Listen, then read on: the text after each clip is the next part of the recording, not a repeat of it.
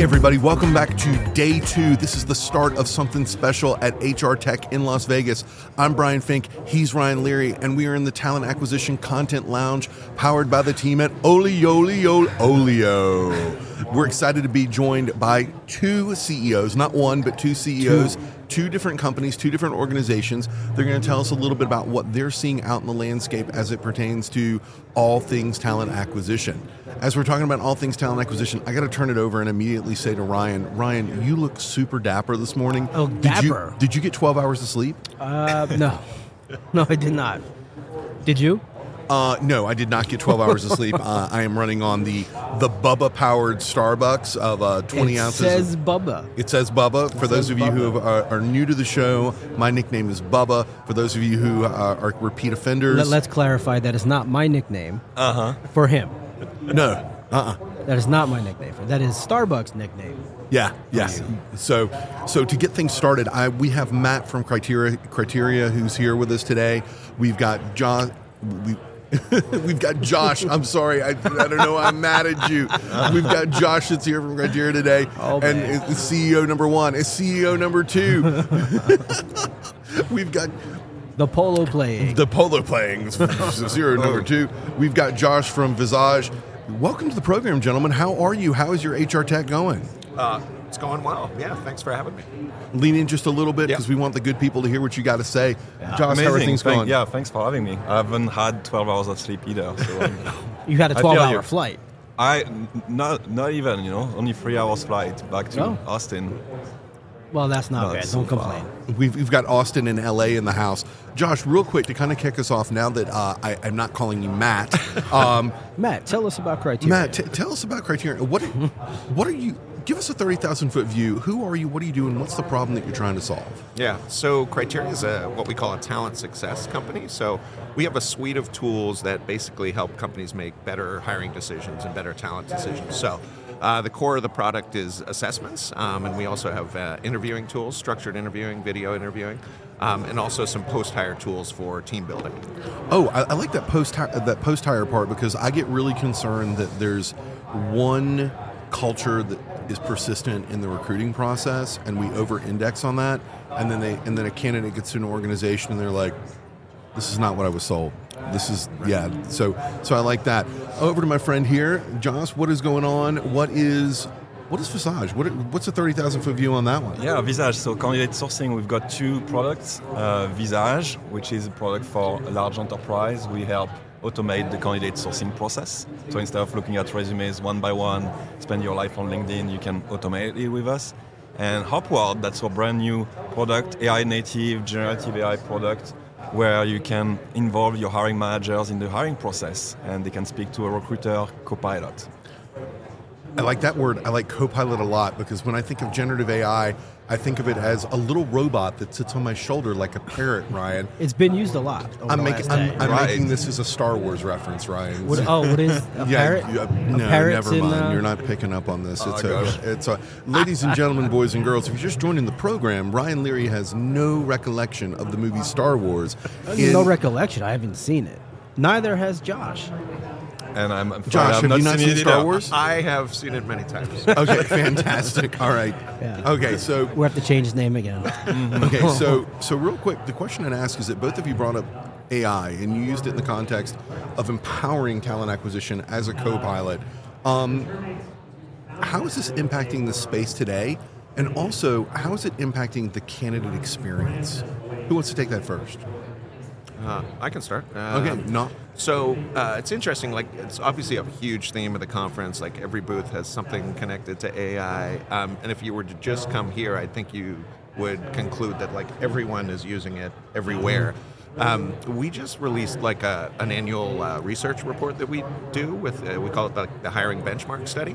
And actually, in terms of the HR people we surveyed, only 12% admit to using it in their talent acquisition process. So it's kind of like this weird Are they afraid to tell the truth? I know, like to tell the truth. The number struck me as really low, and it's just like when you come here, it's kind of you get the impression that everyone's using it. So I think we're still at like an early stage of adoption, but there's a lot of excitement around it, and a lot of sort of wait and see as well. I think so. Do you think that the recruiters who don't adopt AI are going to be left behind? Yeah, I mean, I think there's like at the top of the funnel, and I'm sure you can speak to this, there's some really interesting and relatively uncontroversial uses of AI to just make things more efficient. So I think that's like undoubtedly a trend. We play more in the area of like candidate selection and employee selection, and that's an area where, because of, it's highly regulated, there's a little more caution around some of the uses. So we're taking a measured approach. We definitely incorporate it into our product, but we're being really deliberate about that. There's new regulations out of New York City around NYC 144. Yeah. Yep, exactly. So we're adopting it a ton internally to make our teams more efficient, and we're thinking carefully about how to do it in the customer-facing side. Okay, so about the customer-facing side, I'm going to use that as a tip-off to you, my friend. What's going on in that space? Yeah, I think the buzzword generative AI is omnipresent, and I agree with Josh. It's 12% of companies using it, but it's about to revolutionize everything. I think this is going to be a game changer.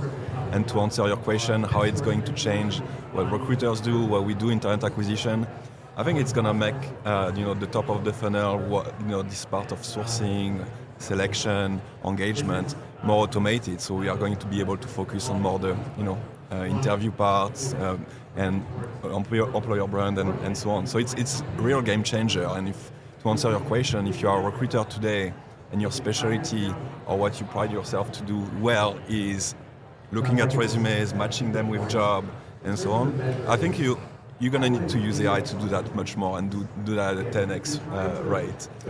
Curious for the clients that you all work with, and both of you, outside of the obvious interview scheduling, things like that, where do you see AI in current form giving the most impact inside the process?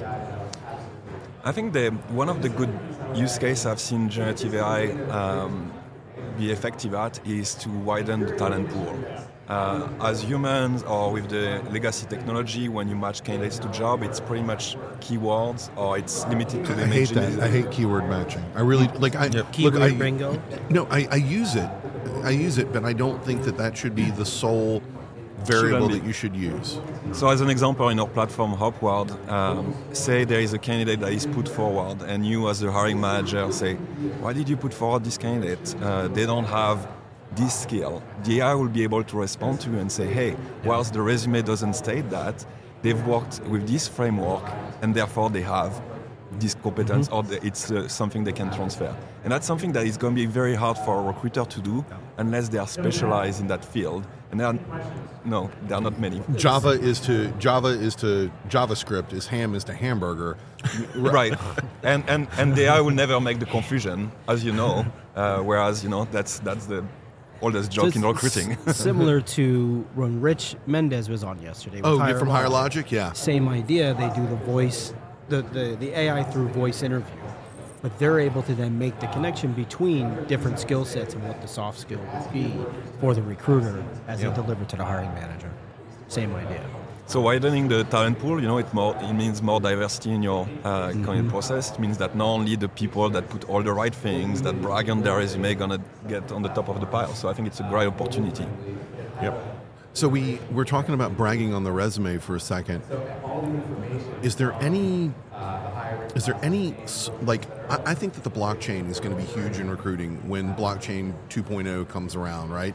It'll be able to validate in real time whether a person has done what they say they've done. Mm-hmm. Are you seeing any type of conflation or inflation inside of resumes for candidates in this competitive job market? Yeah, I mean, so we're not big fans of resumes, period, at Criteria. I think, they're so ubiquitous, they're not going away. But our issue with, I share a lot of your skepticism about keyword matching, it's a fundamentally like backward-looking thing, right? Well, what you get from a resume is you get some sense of the person's like educational pedigree and their work history, right? And both of those things are actually like there's a lot of research that shows they're kind of weak signals in terms of predicting outcomes. So you talk about opening up the pipeline at the top of the funnel. I think in this like labor market where we're in a multi-decade labor shortage type of situation, we absolutely need to do that. And so the question is, what's the best way to do that? A lot of our tools are kind of measuring, trying to sort of create like a multi-dimensional model of a candidate, like what skills do they have, what attributes do they have, and you can use that not only to inform a hiring decision, but then post-hire as well. From a talent mobility perspective, you get a really good sort of map or model of a person and what they might be able to do in the future. That switch just flipped in my head as you were talking about the modality, right? Is this information kept with the recruiters or is it shared with the hiring managers so that they don't just make a great hiring decision, they make a great, if you will, retention is the new recruiting, that they make a great retention decision as well. Yeah, and that's top of mind, especially like in enterprise, I think, right? Like talent mobility and growth and development are maybe a little bit less important for smaller businesses just because they don't have the scale to really make like talent mobility a real thing, right? You can't do much with talent mobility if you have like 3 job openings, right, at any point. But if you have hundreds, it's really powerful. Sure. About talent mobility, what are you, that I feel was a buzzword at the beginning of the year, all right? And we were having a conversation about how everybody is talking about AI at this conference. Is there anybody that you've seen or you've heard from or a voice we need to have on the podcast that is really an authority on talent mobility? Because I think that retention is important and you are clearly speaking that language and I can understand the ROI that would be delivered on it. Is there anybody that comes to mind that we need to tap into for talent mobility? Who's doing good? Who's a good use case here? I think if you talk to Marcus, who is the head of TA and technology and innovation at Siemens AG, okay, this is something that they have been working on for many years. They are a huge company, and they've been looking for technology and processes to improve. And I think that's a very hard problem to solve. The first hurdle is the fact that when you hire someone in your team, you don't want this person to go and work for a colleague of yours for the next 18 months, for 2 years. But that's not what's happening in the open market. You can grab a job and grab another job in 6 months. So you are competing not against your colleagues, but against the open market. But when people are taking a new job every 6 months, have they really made an impact on the business? Because we're talking about tooling that helps ensure through the interview process and the recruiting process and the onboarding process that they're impactful in the business. Is somebody actually impactful within the... Definitely. I'm seeing shaking heads. No. Yeah. and that's I've seen one company that does it super well in Europe. It's called Schlumberger. They are in the oil service business, and they pride themselves of changing people, of rotating their people every 2 years. So it means you could work the tour duty model. Yeah, that's right. Okay. You work in HR LinkedIn, for 2 years. You work in operation for 2 years, and that has created the lowest attrition model there is. It's very hard to replicate. It's part of their DNA. So that's my answer for that.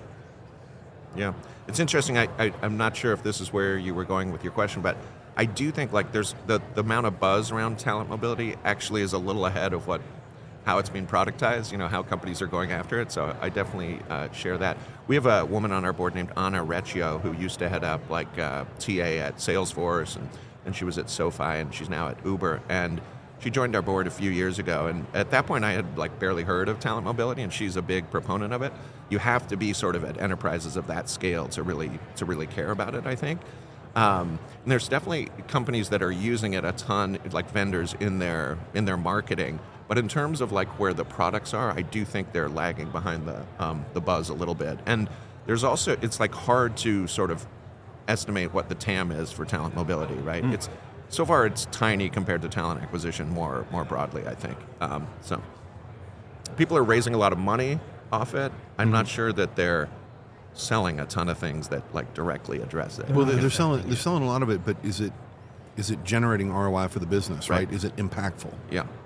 I think, over the years, I think it's the same as a lot of these tools that have a diversity module, but the company does nothing with it, right? They bring it in, they have diversity sourcing or something to that effect, but there's no program around it. And I think we touched on this yesterday. We did. We touched on the belonging piece because, I'm big on that. Right. But there's no program around it. Therefore, it's just a module. Like, I'm doing these 3 things. We're good. We check the box. Right. But it doesn't go any further. I think mobility is the same in the same category. Yeah.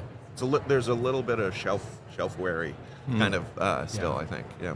Okay, so the second part of the question that we opened this can of worms with. There was a second part. Yeah, there was. For 200, we will take candidate experience. We did. Yeah, so I asked that. Who wants to explain? I mean, is AI going to make candidate experience that much better? Is it going to make it stickier? What are your thoughts on that? I think in one way, you could think that generative AI is going to make the asymmetry of information, matching candidates and job more effectively, opening up opportunities to people that didn't have all the right things and bragging on their resume and so on. So that's kind of the promise. The other part is timely answers on your application, perhaps, as opposed to wait for a human to review your resume and say reject. 6 months later, you could potentially have a response in minutes for hourly jobs or days for professional job. No, wait. Under NYC 144, though, you can't.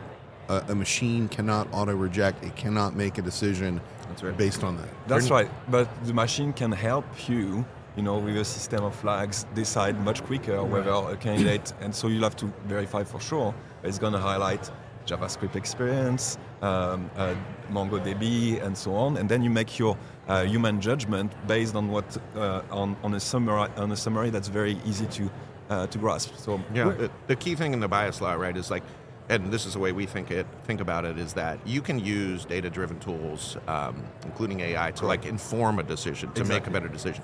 You can't, and you probably shouldn't be outsourcing the actual decision to an algorithm, right? So. As long as there's sort of some human involvement. And I think the place that the law kind of misses the mark that I'm concerned about is it's regulating the use of AI in hiring, but the existing, the status quo is full of bias, right?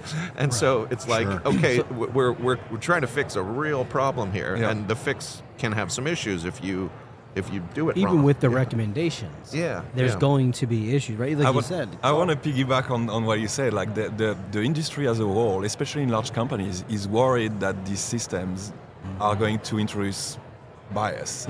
And you're right. Bias is everywhere in the system, the process right now, and it's human-based bias.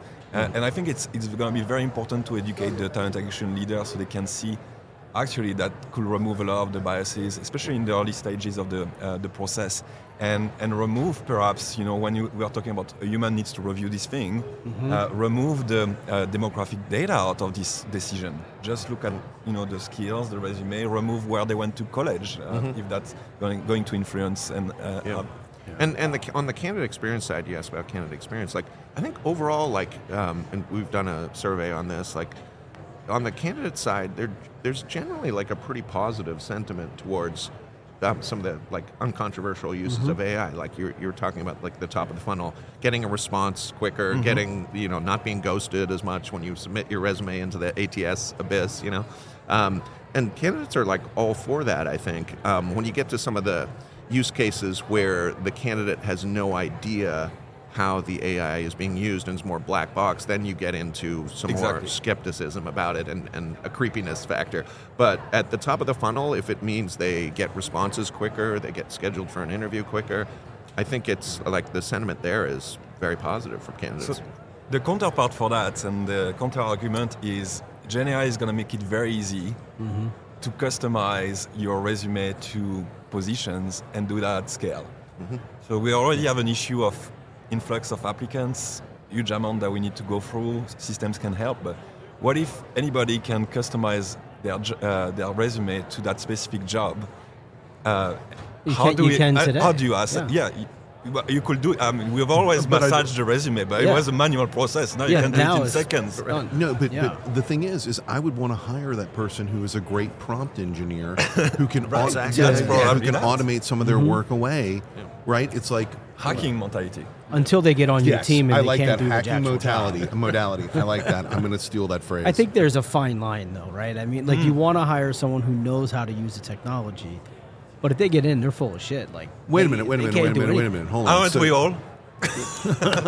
Speak for yourself. Sorry. No. I agree with that. All right. Like, Ryan, I was going to call you out on that. I always go back to there is and I got to look this up. So I always talk about it, but I forget the guy's name. I think he was a Yahoo employee that outsourced his entire development job overseas. Do you remember this story? Like he creative, he worked there for years, but he outsourced the entire thing to contractors, managed the entire and handed the work and did the whole thing, and he got fired. Right. But that's pretty creative. Have you heard about on Reddit? You've got the overworked category, whereby actually software engineers that are on contract or on job, they have 5 jobs. They are working for 5 different companies. Right. And of course, they use generative AI to do a lot of their work. They can code 5 times as fast. And at the end of the day, the employers are happy not firing them for performance issues. So I wonder what that means, how we should feel about that.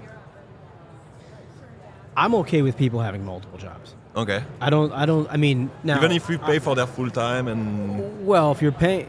I mean, you're paying them for their skill, right? Mm-hmm. So kind of like if you're getting your kitchen done or plumbing done in the house, do you want the plumber with 2 years of experience, that's $50, or the 20-year who's going to get it done in 30 I don't minutes? want the roofer fixing my plumbing. Well, exactly. Okay. Point. Yeah. It is interesting. I love that we're all laughing about that. I'm like, that was the dumbest thing I could have said on this program, and everybody's like, it's true. But I don't know. I've learned we redid a kitchen remodel. This was a couple years back. Pay what the skills were. We skipped out on a couple of things, and I'm paying for it now. But the majority of it was done right. We paid top dollar for most of it until we got to a spot. I said, we don't need that. Actually, I want to completely turn away from that, and I want to go back to the development question about developers who are working multiple jobs. Are they working multiple jobs because they can, or because they're not challenged in their existing role? Oh, that's a good question. I think it's because they can and want money. I think both. As in, they can get away with minimum work and not being noticed if they don't, go the extra mile, and they can. And they are not... Go on Reddit, there's an entire playbook on how to do that and not being caught. Yeah. This is like, you've got people making a software engineer $1.5 million. I read this on Medium. I read this on Medium all the time. It's funny because, like, in a remote environment, like we try to, judge people on outputs and not, But if I found out that one of my team members was working 5 jobs, I'm not sure I would like that theoretical focus on outputs. So I know. Sure I'd want to sit down with them and ask them, how are you doing this? Right. And what's your burnout look like, right? Yeah, exactly. But can you stop them? I think is the next question.